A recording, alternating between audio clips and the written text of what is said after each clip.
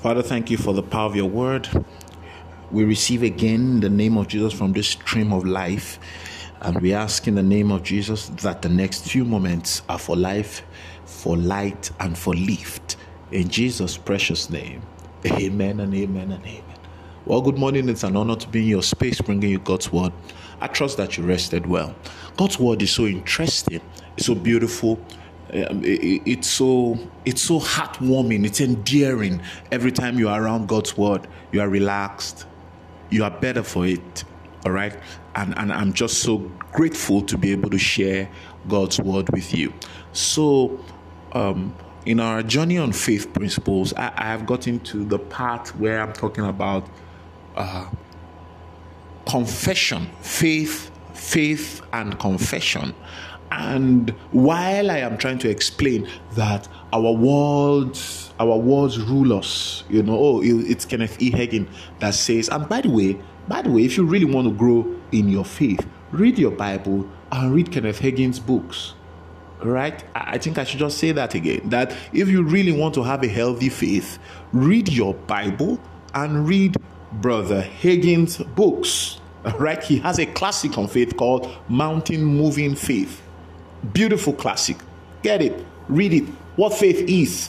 Read it. Exceedingly growing faith. Read it. The faith study course. Read it. Okay. So, Kenneth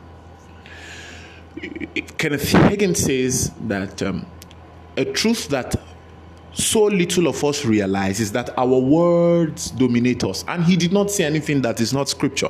Proverbs chapter 6 and verse 2, the Bible says, we are snared, we are caught, we are held captive, imprisoned by our words. So your words will either put you in prison or release you. A snare is what, the snare of the fowler. A snare is what the bird hunters use to catch the bird. So you are either trapped by your words or you are free to fly by your words. Okay, so, some of the things that happens when we begin to teach faith and confession is that people begin to just try to say anything that is positive. So you have the classic, one of the classics for us in my part of the world is, I'm very strong. Now, so says the sick man. He says, I'm very strong. Why? Because he has misunderstood the faith teaching to mean that you are only to speak things positively. So he is broke and he doesn't have money for transport. Rather than walking up to his brother and say, Brother Shagun, please, can you help me with some cash? I need to get home. He says, I'm very rich, sir. Can you give me some money? If you are very rich, you should be thinking of giving me some money. So faith confession is not just positive speaking, because that time you said I am strong, you are acting sick. The realm of the spirit translates that you are sick. So, what does the Bible call confession? Therefore, holy brethren, Hebrews, the Bible says in Hebrews chapter 3 and verse 1, holy brethren, I would like to just read that to us. It will bless us.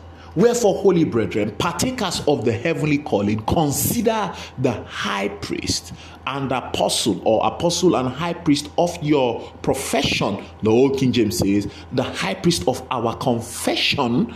The new King James says, who is Christ Jesus. The Bible says Jesus is the apostle and the high priest of our confession.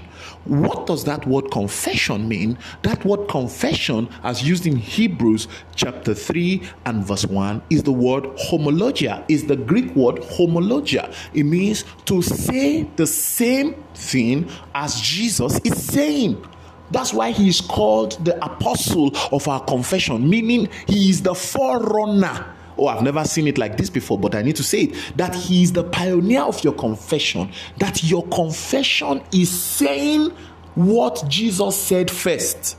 If Jesus did not say it, it is not a confession to be said, because he is the apostle, the forerunner, the pioneer of your confession. He is also the administrator of your confession. That's why it's called high priest. He is the one that manages and converts your confession to building blocks and uses it to release you from the snare of the fowler. Oh, I trust that bless you. Segun Alemede, I thought to bring you a word of faith and hope.